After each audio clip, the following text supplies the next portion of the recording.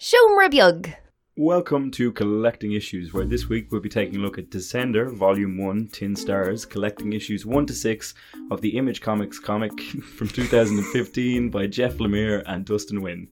That's close enough. Yeah, we're going to stick with that. It takes me far too long to do intros.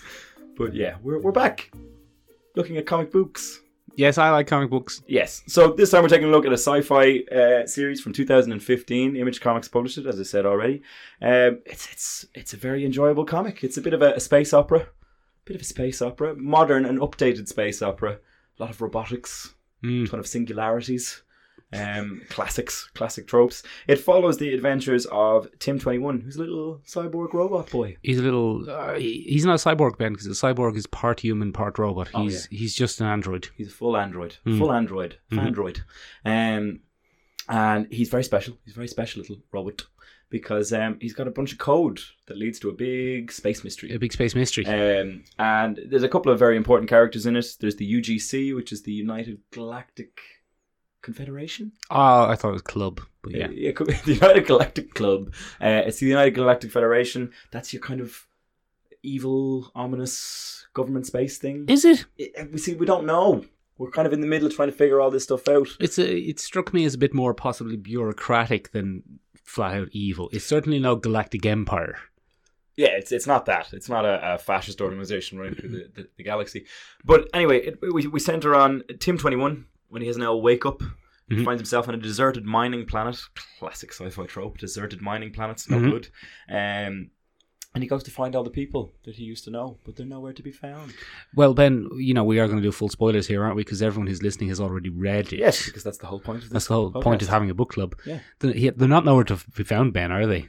They're out there. They're all dead. They're all dead. They all died. And poor old Tim 21 wakes up with his little robot dog. Give us a brief filling in, Ben, on what you thought the main kind of plot of it is. So basically, this is not in medias res, but it certainly takes place after a big event, a couple of years after a massive event. So a huge kind of, I suppose you'd call it a cosmic horror element of something. Huge robots emerge from space and destroy most of the civilization. They're known as harvesters. And they've kind of come out of nowhere.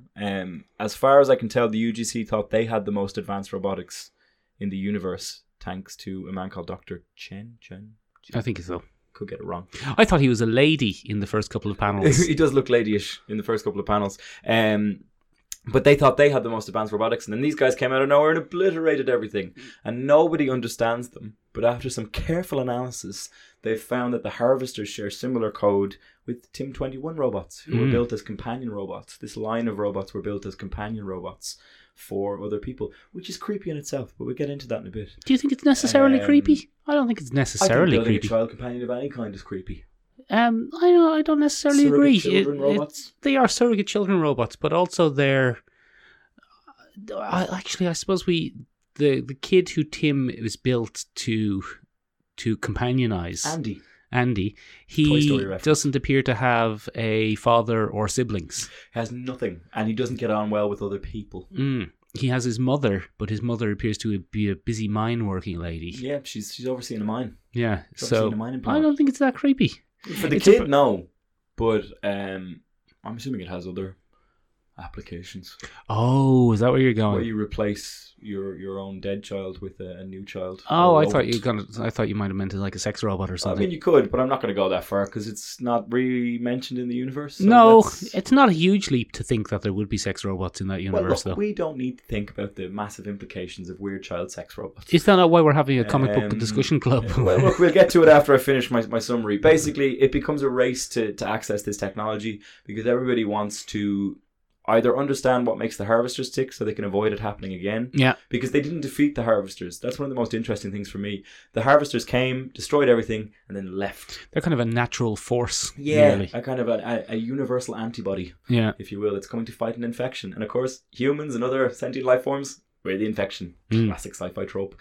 But basically, it becomes a race to get to this, and we become very aware of two very different schools of thought. There's the anti-robot people who exist on the planet Nish, or Ginish, but I'm assuming it's Nish. Or English. Which would just be very fun to say for an entire podcast. And the UGC wants to access them because, as it turns out, the head of the UGC, the kind of commander of the UGC, wants to build his own little anti-harvester robot army to try and... It's fair enough, I think. They combat. Perfectly legitimate defense concern. Absolutely. It's a very interesting series. This race happens and we're introduced to different characters as we go along.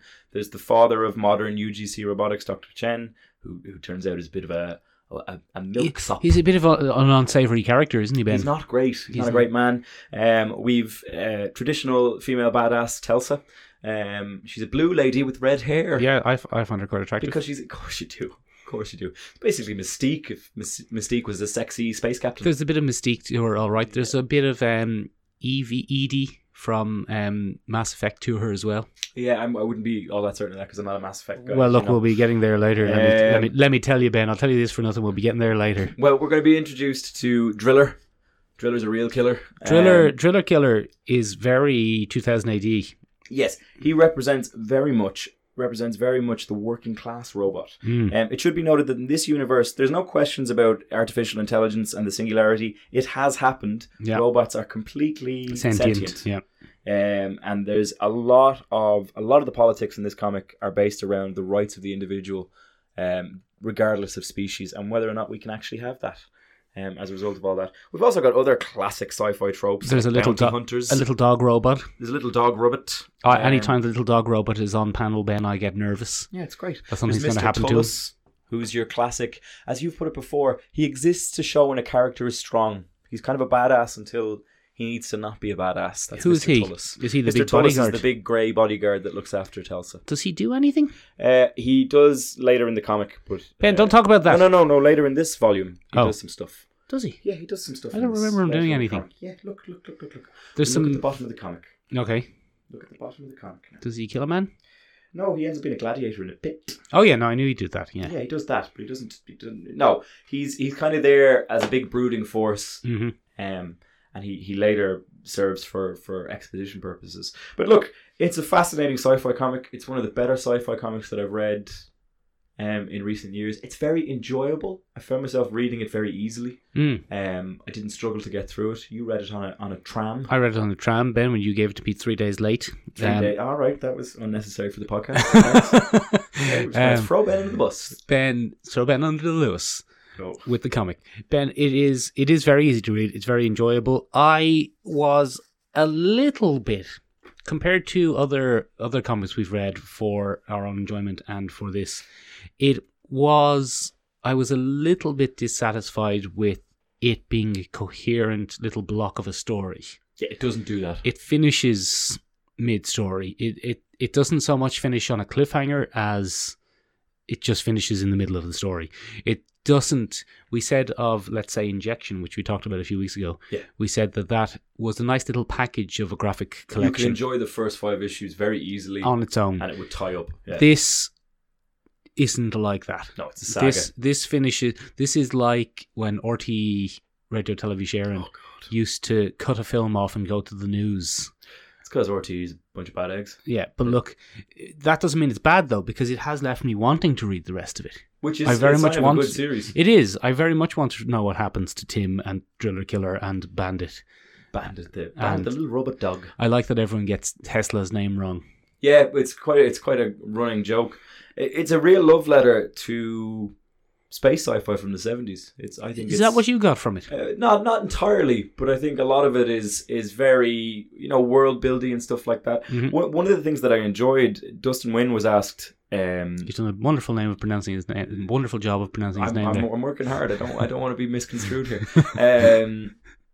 He mentioned in an interview, he was asked how the world building went. Did you do a lot of research to build the world? And he said, not really, to be honest. A lot of the world building, because it's a monthly comic, they don't have hours to build a world in the same way you would if you were building a movie or something like that. Yeah. He said a lot of it was on the fly, and then it was narrowed down based on the characters and what would suit the story. So I think it's a good example of express world building, and we're really only shown it from a character's perspective, which is what makes it more entertaining as we go along. I mean, some of it's interesting. I found the planet Nish Yeah. Very interesting. You didn't think it was a bit niche? It was just a touch. One of the things that I found interesting was the kind of Orientalism vibe that I got from that planet, where it's very much based on kind of a Middle Eastern. There is a Middle Eastern, a big fat sultan kind of aspect. I don't know how I felt about representation of different characters as, we don't like technology on this planet, and they still have gladiator pits, and it's all very barbaric and clearly a very authoritarian.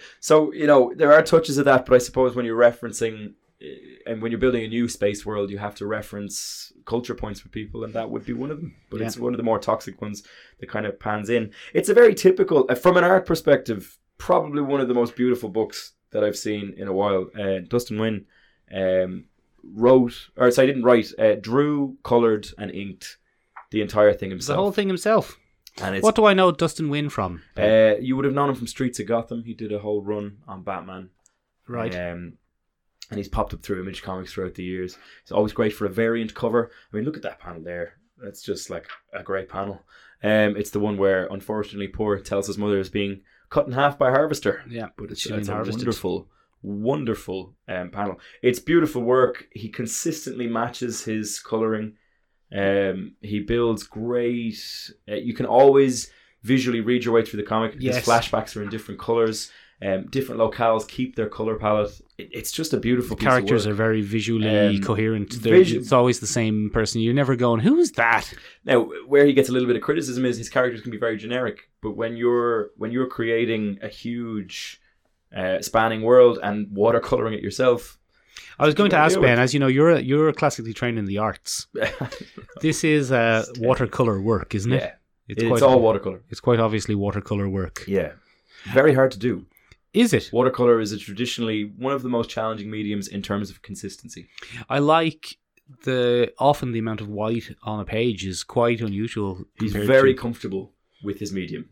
But there are times when he doesn't have any, and it really does create a brand new effect when he does that. There's a good example right there. If we take a look at Tim 21's original reconnection with Bandit, the page where he transforms to a full robot, so that we're aware of what he is very interesting. It's a fascinating thing to see.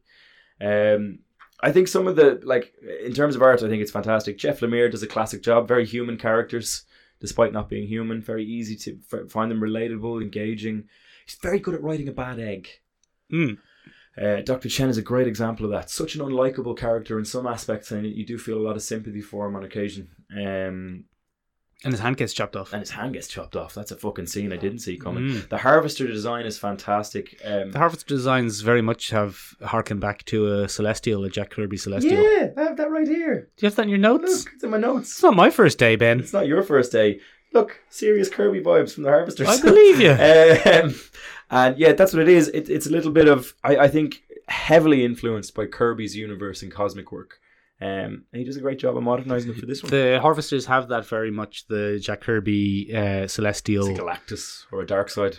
I wouldn't say Galactus or Darkseid. I would say specifically the Celestials in the kind of uncaringness. Yeah, they're just there to do a job. They're just there to show up and do a job, and everyone's like, what's that big huge robot thing? And then it blasts them. I think one of the most interesting things here that you see again another massive criticism of civilization and empire, and the arrogance that goes with both of those things. Do go on. Well, the UGC, when we initially find them, have clearly been one of the most powerful organizational forces in the galaxy that they're in. Mm-hmm. And then that rug is whipped firmly out from under them by the Harvesters. The Harvesters come out of nowhere, and everyone's like, what are these things? Are they an alien race? Are they a new threat? Blah, blah, blah. And no one's prepared for them. There's nothing they can do to fight these creatures. They can only run. And it's later revealed that that's where all their technology comes from. It's stolen work from an ancient civilization of robot people from way back in the past. So Possibly. It's possible that there's going to be time travel or something in the future. I don't want time travel, but we're going to hope that doesn't come up. One of the interesting things is it really critiques the arrogance of a people or the lack of understanding where your work came from. or where your civilization came from. I was reminded a lot of the It quote. is only by standing on the shoulders of giants, Ben. I was just about to use that quote. You just stole it from me. But, why did you even bring notes? But You could have just asked me. I could have just asked you. But this empire has very much forgotten whose shoulders they're standing on, or maybe didn't know in the first place. It was hidden from them, Ben. I think that's because an interesting Dr. Chen's twist. a fucking bad egg. Yeah, he's no good. We find out towards the climax of issue 5 and 6 that Dr. Chen's a big old fraud. He's a big old liar, Ben. Big old liar. He just found a robot. Yeah, and stole the technologies. He's a weasel. He's always willing to give up Telsa and Tullus to save his own skin. And he's even willing to give up Tim 21. Well, he doesn't have any particular loyalty to Tim 21. He shouldn't. It's a robot to him. And yeah, absolutely. And then at the same time, it's not like he did it out of nothing. He did adapt all that technology and turn it into this functioning new technology. Oh, he's still obviously a genius. He's still a genius. He's just not an original genius in the way that everyone thinks he is. He's not the father of this concept, but he is the adapter of that concept. And we get to see a lot of that. I think scientific arrogance is a big theme running throughout it. This cold, detached quality, and whether or not it has a place in society. He is a scientist very much that looks at the bottom line, which is fact and data and empirical evidence and stuff like that, and you know, whether or not that actually has a place. One of the common things that we see is Telsa, who is a typical badass lady, and she's living in the shadow of her father, who is the leader of that empire. She finds Tim 21's... She's essentially a warrior princess. It works quite well. She finds Tim 21's emotions very difficult to deal with. And she keeps asking him to turn down his empathy chip. And at one point he has the outburst of, I can't. That's what I'm made for. Yeah, that's what I'm made. I'm made to look after people. I only learn from the people around me. And it's a fascinating thing to come across, to see that. We're introduced to the robot resistance as well. There's some Holocaust vibes as well going on. Oh, there's some strong Holocaust vibes. So post-Harvester, basically humans and other organic life forms. Societies, yeah. Other organic life forms turn against robots. Yeah. And they see them as basically a representation of the harvesters. Or a threat. They're not sure whether that will happen. And I think what's interesting is, in a modern context, populism is very much critiqued there, where this is a massive backswing from what they had, because robots were their way of, this was their new wonderful technology. Robots did everything. Strong iRobot vibes on that end of things. I got a good bit of iRobot from it. Yeah. A good bit of AI. A lot of AI. Because, you know, AI is about a child companion robot. With Jude Law. He was a sexy robot. Sexy robot. And Haley Clark Osment, is that kid's name? Yeah, Joe Haley. No, I think you're Joel Haley Osment, I think is what it is. Yeah. But I can't remember. Anyway. There's some vibes of him. There's some vibes of him, little boy robot. Yeah. I do think he's an intensely likable character, Tim 21. He's written very well. He's more likable than Haley Joel Osment. If anything is more likable. What a creepy child. But anyway, yeah, we get to see that. And it's very well built to look at societies. I was surprised at the diversity that we see in the different characters. Many people have compared it to Star Wars, and I find that a very unfavourable comparison. I think this does a better job of building a world in Star Wars. Well, then I'm going to step in here and I'm going to compare it to something else. Go on. I know that you are not a fan of Mass Effect, but this could be a Mass Effect comic. And do you think it steals too much from Mass Effect? Arguably. Now, I want to say, Ben, before I start this, I thoroughly enjoyed this. But if you bang open the first page there, very Mass Effect. That first page with the shuttles and the green, but the white, that is the Citadel from Mass Effect. Okay. And Mass Effect is set in a universe, Ben, where as species enter the stars, they form an alliance of various intergalactic species, and their entire society is this gleaming white society with hover cars and space stations, but their society is based around technology they found from ancient alien races. And it turns out, Ben, that all of that technology was seeded there by these ancient races, who then come back every 10,000 years and harvest all of the sentient races. And the people are worried because the things that come back are giant robots. And any sort of AI in the universe is easily corrupted by these giant robots. Right? And when was Mass Effect brought into effect? Before this. Even if you take a look at Tesla, she's got a lot of Edie going on. Blue vibes. But she has a bit of Miranda Lawson about her costume as well. Now, if you're not a Mass Effect fan, that won't make a lot of sense. No, I understand what you mean. But you keep an eye on it. Mass Effect 2, Ben, is set after the Harvesters. They're called Reapers. But Ben, if you harken back to one of your favourite songs, Reap, Reap, Reap. Reap means harvest, Ben. So yes, Reapers, Harvesters, it's the same thing. Same thing. Mass Effect 2 is set in the kind of dystopian part of the Mass Effect universe. And it very much looks like on a space station called Omega, depending on where you're from. Omega. And that very much looks like the world of Descender post the attack of the... That's not good, is it? Well, Ben, I'm not saying it's not good, because I thoroughly enjoyed this. Yeah, I do think it's very good, but it's interesting. I had no idea. See, I never would have noticed any of those similarities because I'm not a gaming They're man. very, very strong. If you like this, Ben, you should give Mass Effect a go, even if you're not a gaming man. I will. Because Mass Effect is quite a good game, but it's a very story, plot-driven. Even this scene here, Ben, where the flotilla of ships approach the Harvester. There are several scenes in Mass Effect where you build up an armada of the differently designed spaceships from the 5 or 6 different races, and then they try to engage the Reapers. It's very reminiscent, Ben. Okay. The design,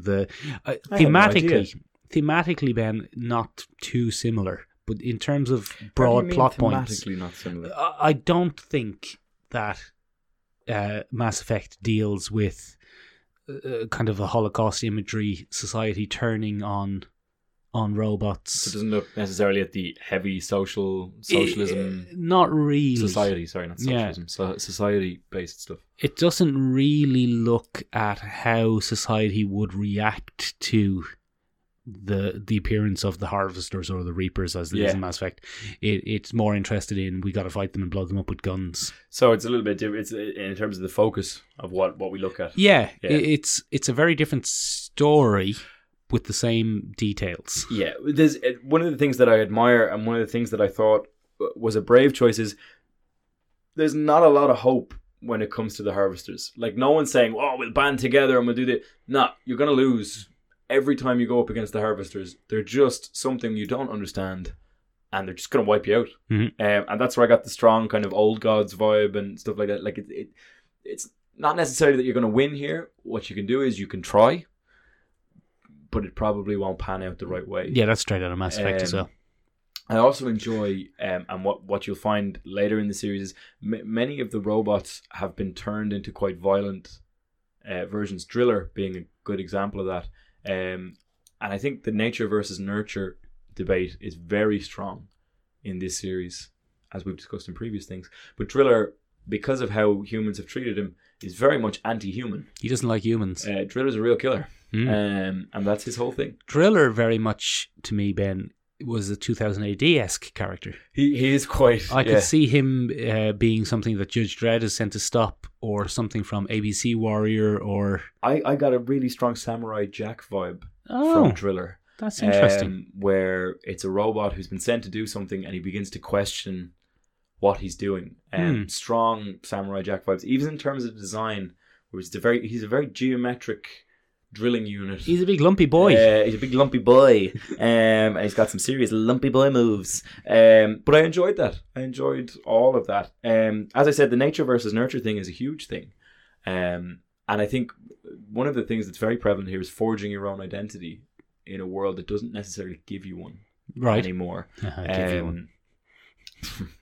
So Dr. Chen is obviously the negative example of that, where he's decided to just steal an identity for himself and make that. But Telsa fights very much to be taken seriously as a captain under her father's shadow, and it's as a result of that. And everyone is afraid of Tim 21, but Tim 21 has been adapting all his life to be around humans and stuff like that. He's not actually a bad egg. He seems like a good bloke. To date, there's nothing to make us question I think he's on a bloody time travel though and become a harvester. Oh, I hope not. I think he is. Let's hope not. But it's interesting that everyone is given a role and they kind of have to choose to accept that role no matter what it is, or fight against it and make their own new identity. out of the whole thing. And it's kind of an interesting thing to see that theme come up again and again and again. But yeah, overall, quite an enjoyable romp. As I said, Michael, to you, much to your chagrin, I bloody went and cheated and bought the deluxe edition again. Well, don't spoil anything for me. No, we won't. I won't spoil nothing for you. I will literally set fire to you. Ben, did you get the feeling? Oh, no, I will. Did you get the feeling that this was one of the most European feeling comics of an American? Is that in your notes?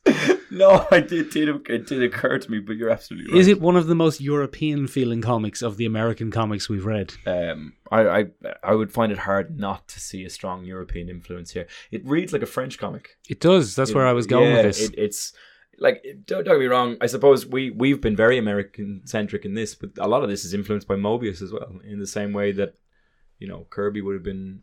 they would have influenced each other. Where I was going, Ben, was I got a very strong Metabarons vibe off of it. Yeah, it's this society that does its own thing, and there are factions of that society that are beyond the understanding of other factions of the society. Mm-hmm. And it's a fascinating observation. And there were certain kind of aspects of Metabarons where different planets had different kind of somewhat human-inspired cultures. Yeah. So what you were saying earlier about Ganesh. Ganesh.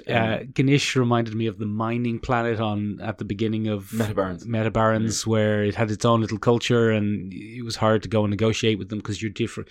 You're negotiating with them from a different cultural frame of reference. Yeah. And what one of them values, the others are like, nah, get out of here. We don't want that. I think even in terms of empire, there's no parallel there for Americans to draw from. I suppose. Well, Jeff Lemire is a Canadian, isn't he? Jeff Lemire's pulled a masterstroke there in that he wouldn't have a frame of reference, but Canada was very much colonial and colonialized in a different way.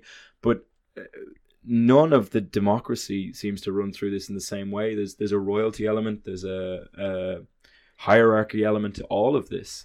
And again, I suppose that would be one of the European frames of reference.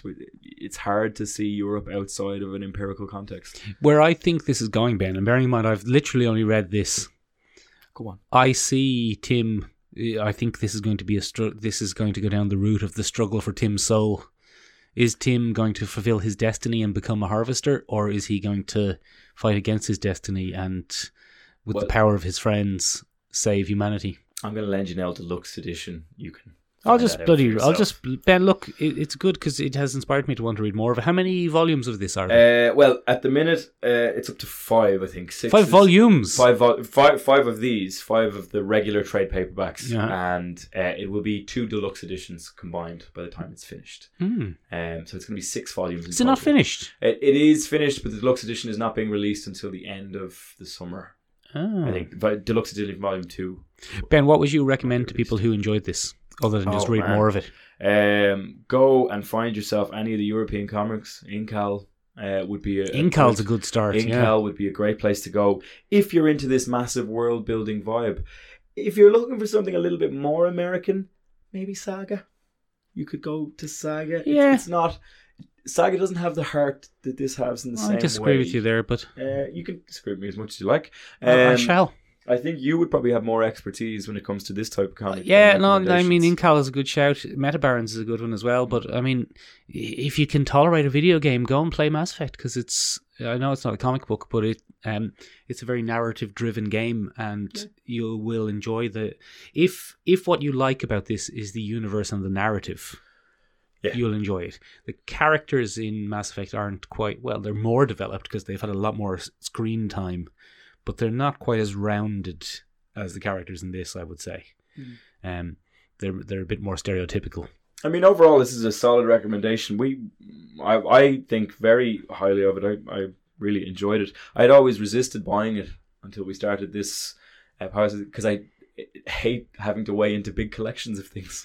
Yeah. Because I'm going to have to buy them. Yeah, now we're 6 years behind, or 5 years behind on this. We've 5 years of comics to catch up on. Yeah, son of a bitch. That's good though, Ben. That's good. That's all sorted now for a couple of months. And for anyone that really enjoyed it, the good news is that Dustin Nguyen and Jeff Lemire have come up with Ascender, which is a a spiritual successor or actual successor? Same universe. The big twist. It doesn't matter because we don't want to spoil anything like that. Anyway, as always, let us know what you thought of this particular issue. We've one last thing to do, Michael. We had a lot of engagement on last week's episode.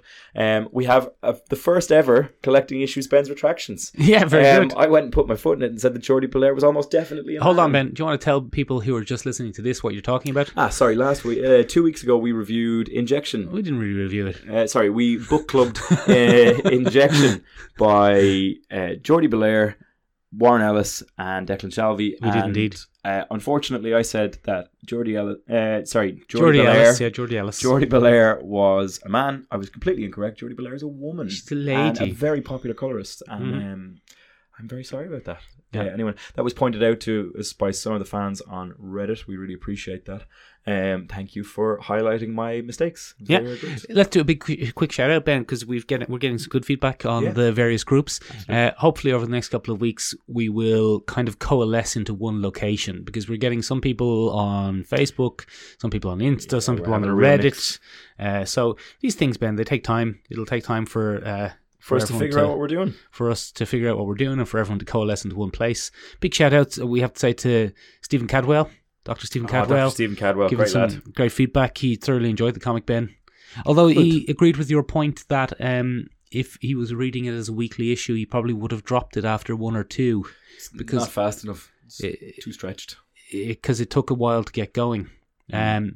Big shout out as well, Ben, to Guy, our good friend Infinity Action Figures. Yeah, absolutely. Who always just gives us a constant bit of support. Uplifting comments. We really appreciate it. Reading along with every issue as well. And he's one of our biggest kind of interactors.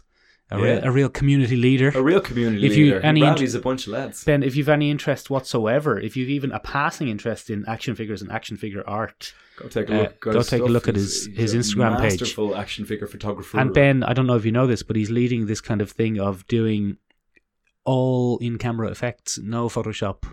I didn't know this. Yeah, give it a look, Ben. We love an old grassroots movement here. It's deeply impressive. Go on, you were saying something. I was saying we love all grassroots movements here, as long as they're not engaged in overthrowing the government or making black people be subservient. We don't enjoy those. Infinity Action Figure Art. Infinity Action Figure Art. Good egg. Give him a look. Good egg, give him a look. But as I said, let us know. We're all over the place here on Collecting Issues. We're on Facebook. You can go join the group there and have a chat and let us know what you think. We are on Reddit. We'll be up there by the end of the week.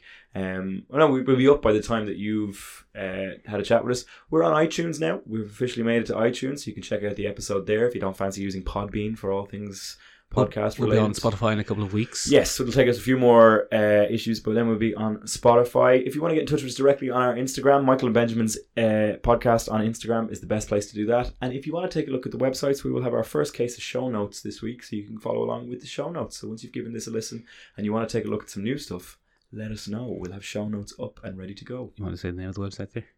The name of the website is SeanRebuke.com. Absolutely sorry about that. SeanRebuke.com/collecting issues. /collecting issues. But just get to SeanRebuke.com and you can have an old click. It's not hard to navigate. We've made it simple so Michael can do it. Very good. There we go. Anyway, that's it from us for this week. Thanks a million for reading along with us. And we'll be in touch with you about the next thing that we're taking a look at soon. Bye. Yeah. Unless you have any recommendations. Yes, you can always recommend. Send us the recommendations. We love recommendations. Love recommendations. It doesn't have to be American. It can be European, as we've just covered. Yeah, literally anything.